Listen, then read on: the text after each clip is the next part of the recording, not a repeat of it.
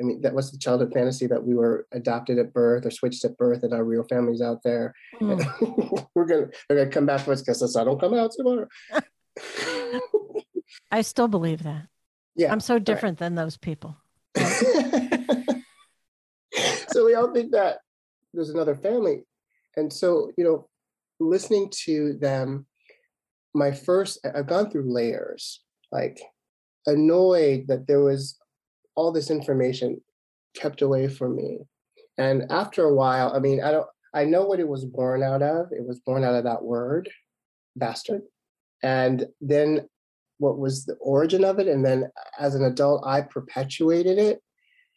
And now to like have the pictures of my grandparents in my house on my piano is, I don't even know how to tell you what that feels like. You're a high achiever. On paper and through the eyes of others, you've made it. Congratulations. But the truth is, you feel unwanted, unworthy, and unlovable. You always have, but you hide it well. Welcome to the Trauma Hiders Podcast.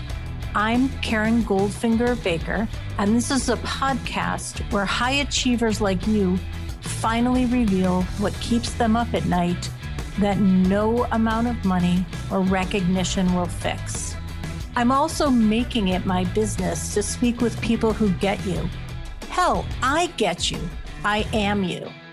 So get your best hider's face on, sit down, and let your guard down. What's on the other side of this shit will change your life. There are so many ways people like us fuck ourselves over. But let's start with 5 ways. When you know them, maybe you'll finally stop doing them. Over on my website, you'll find a free download listing the 5 ways your fuckery is getting in the way of the next level of your success. Grab it now at KarenGoldfingerBaker.com. If you've been listening to the Trauma Hiders Club for a bit, you may remember back to show 48 and my guest, Jimmy McNeal. Our conversation focused on Jimmy's work around founder syndrome. You will hear me reference this in this episode, but during that conversation, I sensed there was so much more for us to dig into, and that the research was a bit of an opaque safety filter meant to keep us away from seeing the real Jimmy. Today, you'll hear what happens when bold invitation meets curiosity, surrender, and deep love. And you'll hear from Jimmy the day before he flew from LA to the Midwest to reconnect with the family from which he was estranged and somewhat exiled. I like to think of this conversation as getting real with Jimmy McNeal in the Trauma Hiders Club. When you were on my show, it wasn't even that long ago. It was just not so many episodes ago. Like 4 or 5. Yeah.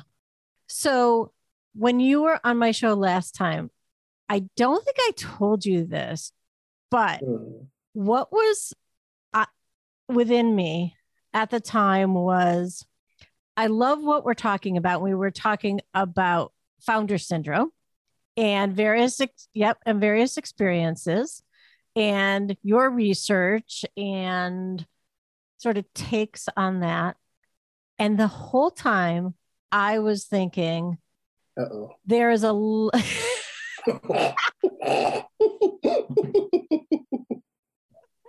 a good thing. The whole time I was thinking, this is a level of Jimmy that like you shared so much of yourself and your experience. And yet I thought the research is a nice crutch. Oh, great. And so I wanted to, in a way that maybe I have a little bit of a sadist in me or something, but I wanted to kick the crutch away and have you fall to the ground and go to what is real and true for you. And it kept coming to me. And I'd have to listen to the show again. I don't know if I lost my path because there was this inner turmoil that I had. Like, we had agreed to do a show on a topic, and yet there was this thing saying, oh man, there's so much more here. Yeah. So people who are listening, there is so much more here. And that's why we're here again. I think I was in the middle of it, or it was like I was on the precipice. I remember saying that I think it doesn't. Before I'm going to interrupt you actually, because I'm the host and I get to do whatever the fuck I want. Sure, yeah. So I'm going to interrupt you and say it's not a thing that I'm not saying that there was a thing that was the so much more. I am saying that you, Jimmy McNeal, are so much more than the research. And that's what was calling to me. Oh, wow. Well, yeah. I will breathe that all the way in. Well, do that. Yeah. Because hell yes, we're here again and we're doing it. Yeah. I ask myself, like, why am I doing this? Why do I feel compelled? Why are we meeting at this time in life, and why is all this happening now? And it feels like I've been preparing myself for this conversation for quite some time. I can see your face is like deep into that. And like, I want to say in that moment quietly, but it's a podcast, so I didn't want it to sound weird. So let me ask you this. Have you been preparing for this for a while because you've been preparing to have your experience, or you've been preparing for for you and I, or somebody like me, to bring more of you out into the world? I think it's probably a little of all the things that you're saying right now. Mm-hmm. But I think that primarily the thing that's right in front is that I've been preparing for this awakening in my life. And all of the things that sort of galvanized to that point become like touchstones. They're like, oh yeah, and sort of markers to confirm that, like, before, do you know that feeling like right before you know something and then you know it, and like the moment that you realize it, like you knew you didn't know it before and then you did. Yeah. Like that. Nice. And there's a part of me that could validate this new awareness right away. Like, yes, that's true. I can trust that. Yeah, I think that's insight. I think that's the expression of insight. I like to think that it is. Yeah. I like to think that one of the things that I've learned to cultivate in myself is to listen to those stirrings. And when I hear those stirrings, even if I don't understand them, to just sort of respond to them. More often than not, I'm rewarded, if rewarded is even the right word, but it's confirmed in that instant of like, oh yeah, that I didn't know it before, and now I do know it. And it's relevant, and it's part of sort of this larger beacon, this sort of homing signal. I mean, if I be a research nerd again, there is, some talk about like people whose career path seems to be disparate, like it just seems haphazard, but then you look back and you see that they were marking a path that only they knew, and those are called career anchors. Yeah. What some people might see as zigzagging, the person doing it, whether conscious or not, I'm not sure, was on a sort of like this journey of curiosity. Yeah. Right. And so that like getting curious about those stirrings and not seeing that as, ooh, I have a stirring and that's bad. Right. Mm-hmm. Like that is, I imagine people like us, that could be a pretty strong trauma response. Like, central nervous system. That's either, yeah, for sure. Yeah. That's either like comforting, right? At first, like, oh, there it is again. My central nervous system loves to get hit multiple times. That feels normal to me. But then there's call it jacked. It's like jacked. Yeah. But then there's that part of, oh shit, but what does this mean? And now I got to deal with it. Or if you're me, Now I got to not deal with it and stuff it down. So I did a fair amount of that for like 40 years. yeah, well, It's interesting, not bizarre. I could say bizarre, like it's curious. We re-meet. I do this podcast. There was the delay that we had. right. We were talking about one thing, but really maybe perhaps talking about another. And how that was sort of on top of as yeah, I'm having this thing where I'm totally validating what you just said. Yeah. Yeah. Yeah, there was something else, and that something else was sort of revealing itself in a really interesting and curious way. Yeah. So look at us, curious beings. So one of the things that you told me is that you are taking a trip, and that trip is leading you to your family. And there has been some significant gaps in your connection with your family. But slowly those gaps are somewhat shrinking. So one of the things we're going to get into that in a minute, but what really struck me was your like the word generosity comes to me, but that doesn't sound like the right word. I'm just going to keep talking and maybe it will. I think it actually is your own curiosity combined, yes, combined with generosity that opened you up to sharing with me and to sharing with the listeners of the trauma of I forgot the name of my own podcast, the Trauma Hiders Club podcast. There I go.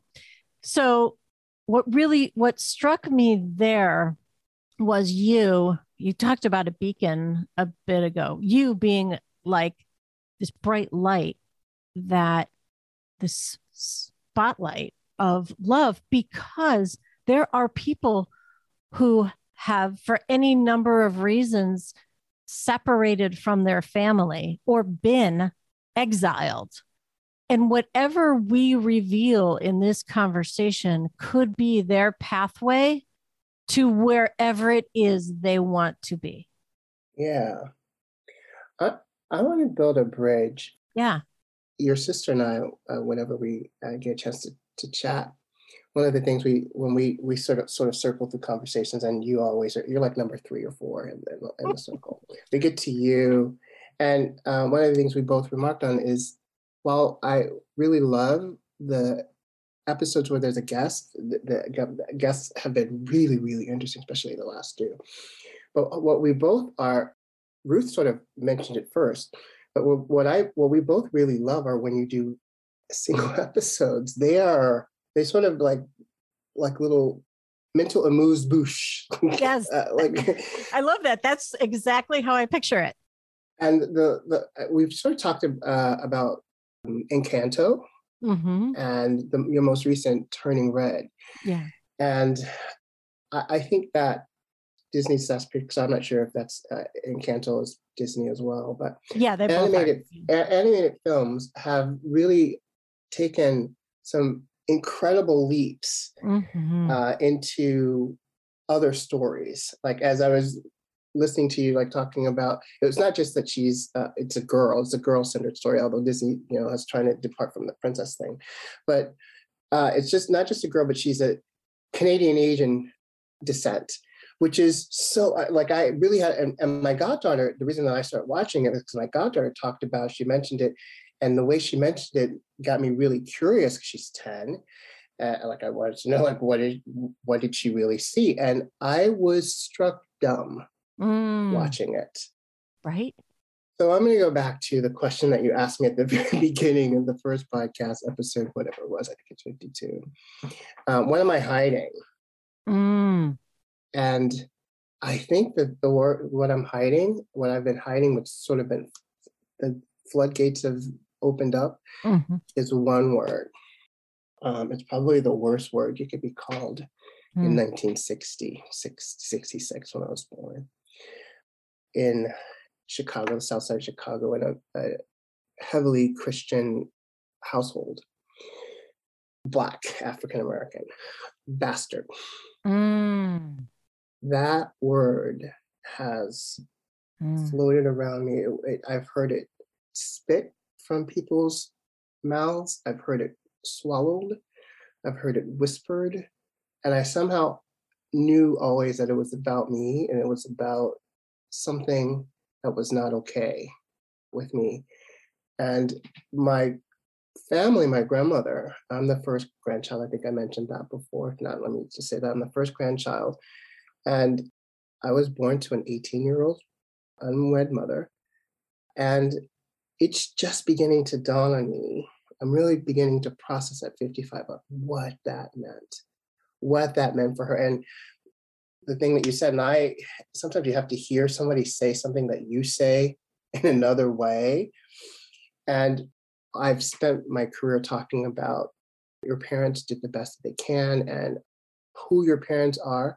And we forget that our parents came before us and they have a whole story. We think our parents' lives started with us and their lives are impacted by what they learned, what they saw, what they observed, and how they were taught, and how they learned to get love and acceptance along the way. Some of it worked and some of it didn't.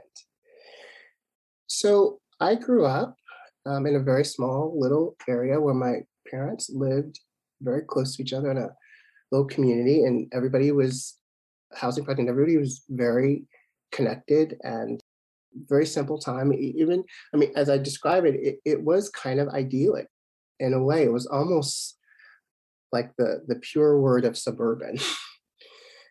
It really was a community. But I started to think like what it meant for my mother to be the first in her family to have a child out of wedlock, and how that thwarted. See, the thing that everybody says about her is that she was incredibly talented and gifted, the smartest person in her family, and then me. And like her trajectory stopped. And I think to compensate all of that, my family just threw a bunch of love at me. And I don't know how to, somebody, one of my friend called it love bombing. I'd never heard that term before. So I've had this sort of push me, pull me relationship between my mother and my grandmother for all my life. But then my dad. So my parents don't get married. They have a second kid. I'm around 7 or so. Then my mom, she goes really devout Christian Seventh-day Adventist. That's what I was raised as.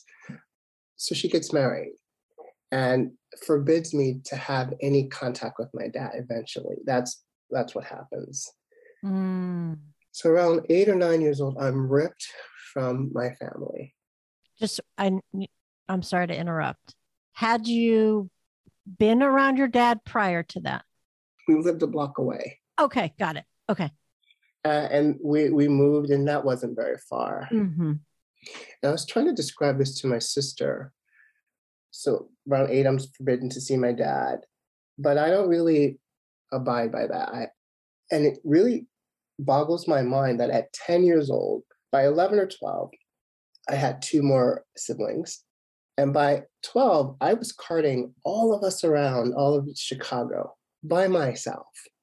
So I had a child, a toddler, and an infant, and I'm 12. Wow.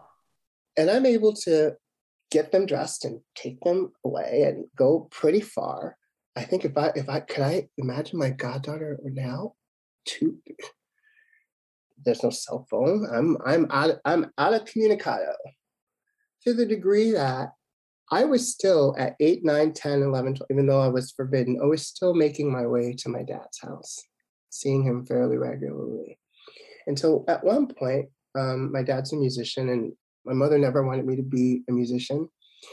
I took a look at my dad around 11 or 12, and there was something in that I saw at 12 that had me go, I don't know if we are safe, if this is a good thing. I don't know if I should continue seeing you. And I sort of took my leave. And then for years, 40 years, I've been walking around with this dad-sized hole. Some month or so ago, maybe 2, an aunt asks me if I'd like to reconnect with my family. she's been asking me, and for some reason, this is that thing about like one day you wake up and it's a completely different thing. You'd asked me that night before I went to sleep, would I wake up and say, yes, I'm ready to talk to my aunt? The answer would have been, hell no. But I wake up one morning and I decide that I'm ready to talk and that this information is important to know. I talked to my aunts. I don't remember. I have two aunts, one who's 82 and one is a little bit younger, I think in her 70s. I don't really remember the 82-year-old aunt, but she remembers me. The other aunt, I knew very well.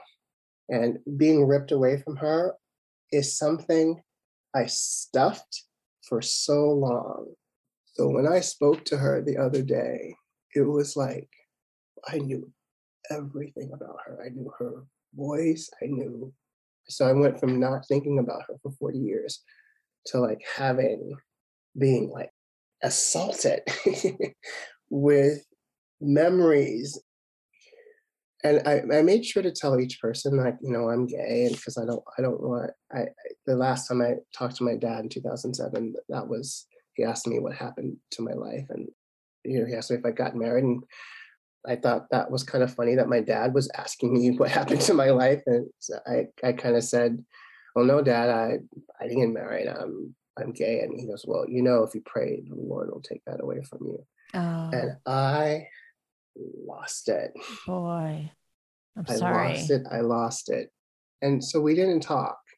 From 2007 before, I'm not even sure when we talked before. Mm-hmm. And my grandmother sort of tricked me to make us talk in 2007. I'm learning a lot about that old lady and her death. Oh, Yeah, she's a trip. So talking to my aunt, I learned some pieces about the other side of my family. And so I tell her that I'm gay. She goes, "Baby, I knew you were gay when you were 3 or 4. mm-hmm.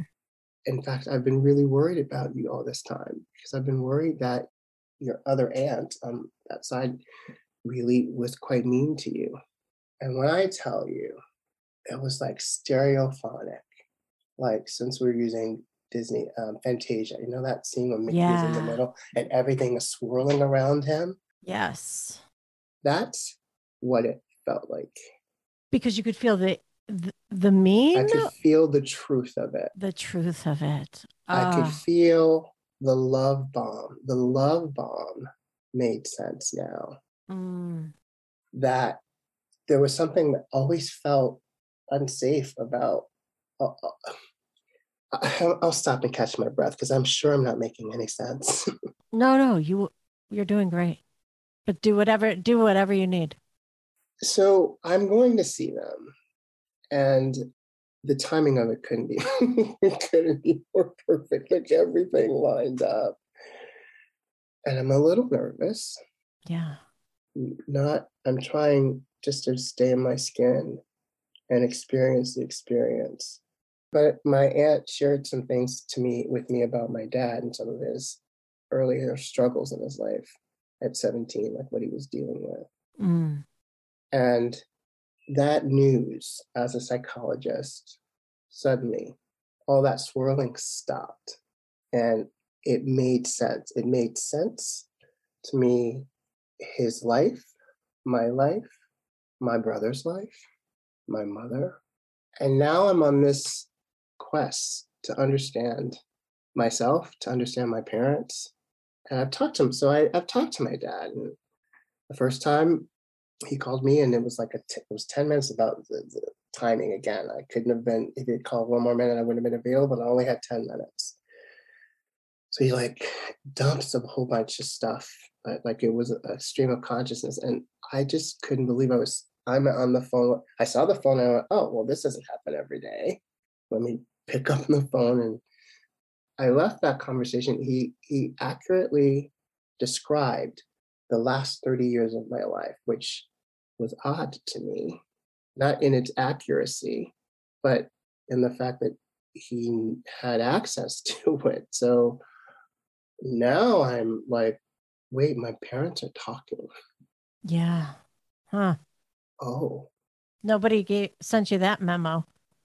oh, You were torn from each other, from one another, but you didn't know that there was the reunion.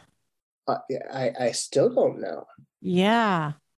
Then we talked one more time, and he called again, and I answered, and it was like a longer conversation. I had my wits about me, and I asked questions, and he tells me stories about the two of them as kids. I didn't know my parents were sweethearts at the age of 10. That's really sweet. Wow. I'm going to interrupt you for one. Yeah. There's a burning question within me. Yeah. The burning question is the swirling. Yeah. Stopped. Yes. What moved into that space? Openness. And it was like a vacuum. Yeah. A cousin sent me pictures, and I was able to look at pictures. And the interesting thing is, I wouldn't have, again, this is another thing, like the day before, I would have ever thought this. I've always looked at the pictures of my family, meaning my matriarch, the matriarchal side of my family, and I never really saw myself. There is some familial resemblance, but it's not real. They have it with each other, but I don't really see myself. I look at the pictures of these people. Your dad's side. And I see myself.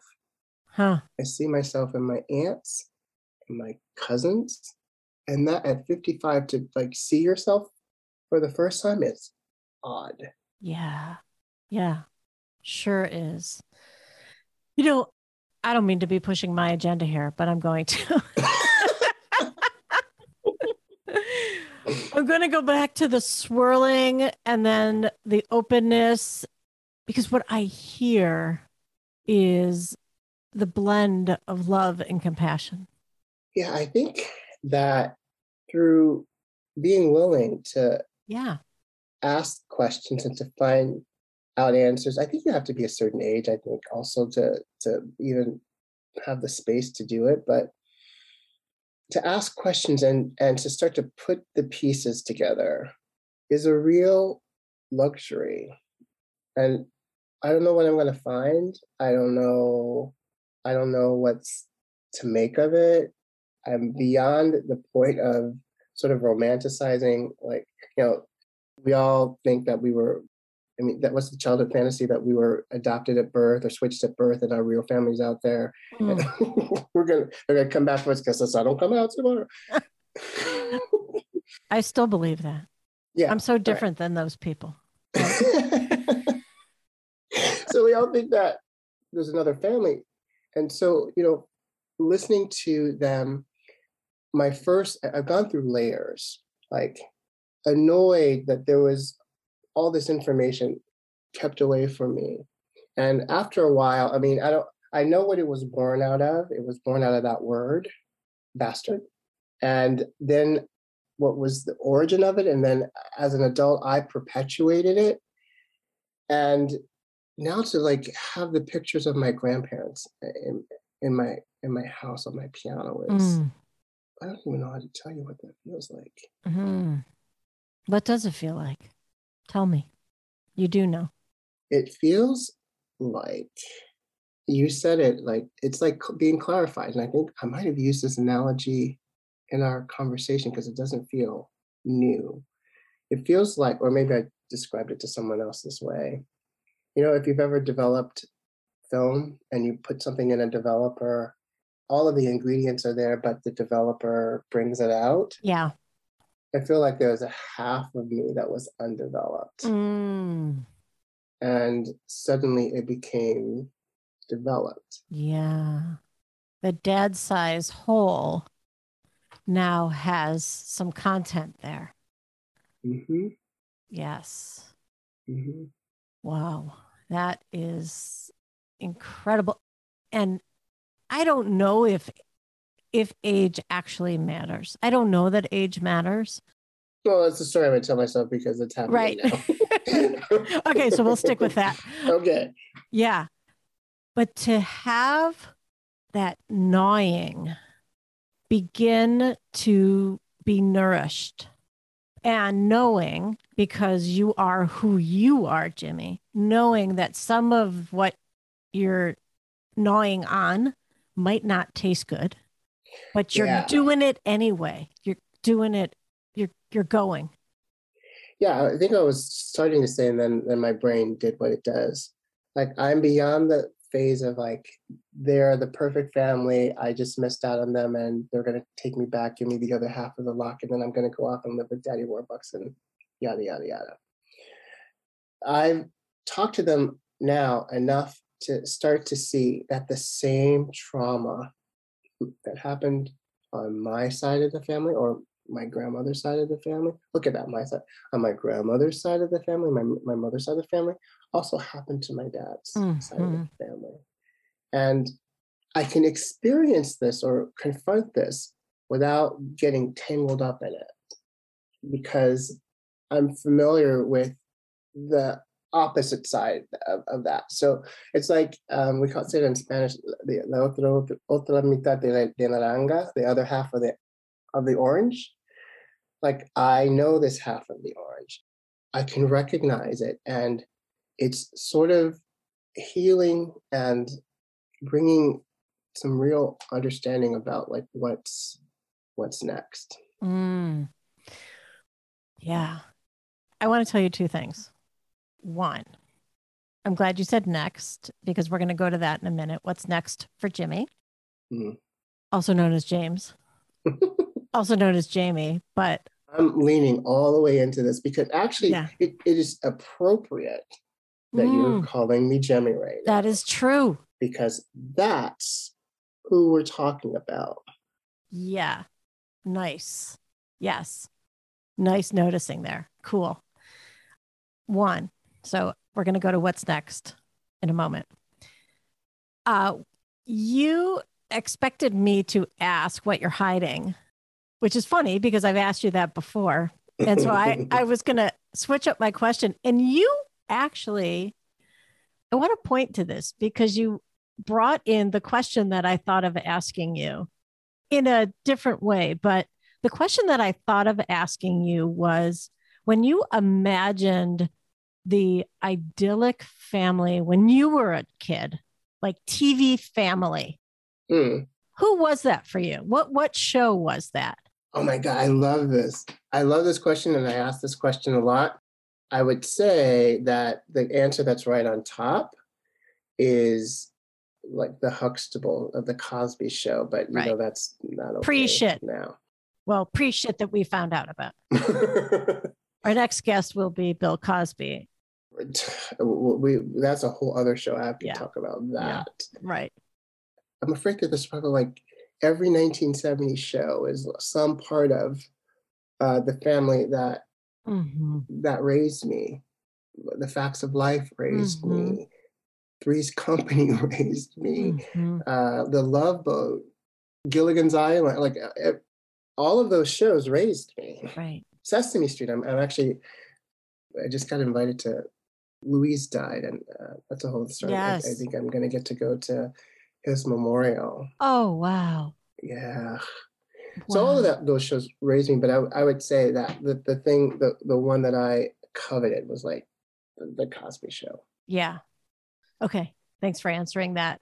That looked like the ideal family, Sure. right? Moms and dads, professionals and talking, and kids who screwed up and were okay anyway. And they got it done. They got it all done, in trouble, not in trouble, learned their lesson within 18 minutes and 2 commercials. Exactly. Yep. And they love jazz. Totally. Okay. So this was the other thing, the what's next. So when I ask you, and I'm going to ask you what's next, I mean, what are you doing tomorrow? And which when this comes out, you will have already done it. But what are you doing tomorrow? And I'll ask you a follow-up question after you tell us what's happening tomorrow. Tomorrow, I'm going to get on a plane, leave the West Coast, and head to the Midwest. See aunt number 1 on Friday. See aunt number 2 on Saturday. See how much all of us can handle and maybe see each other again on Sunday, see a client on Monday and come back on Tuesday. Okay. Nice. What, if anything, what's keeping you up at night about this trip? What's keeping me up at night is, and I think one of the reasons that I think this is the thing to do, because I'm not sure why I think it's the thing to do except this, because I'm afraid that it's not the thing I should do. Okay. Doing it, well, I'm being really careful today. Yeah. If you notice. Yes, I am. You're tender. I'm being careful to talk about my experience. Yes. There are other players in this story. I'm going to talk about my experience in relationship to them. Yeah. So I was thinking, well, what if they hear it? Well, what keeps me up at night is sort of their reaction to it. Okay. Maybe even their rebuttal about it. Makes sense. But I think that whatever's next for me in terms of realizing who I am, I think people, I've said this most of my career, is that there's a school of thought that says you don't become who you are until your parents die. And when they die, there's like all of the old contracts, the old ways of being. There's sort of a realization that you are the top of the food chain. But I don't really want to wait till my parents die to become who I am. And that may require recalibrating who I think they are and reorienting myself to them both, perhaps for the first time. I don't know what it's going to be like. Nope, you don't. There's a powerful force stirring within me right now that wants to say this to you. And that is this part about you don't become who you are until your parents are dead. As you take this journey, who you have heard you described as is the bastard. And you don't need to wait until they're dead to be legitimate and whole and stunning. And now I'm going to cry.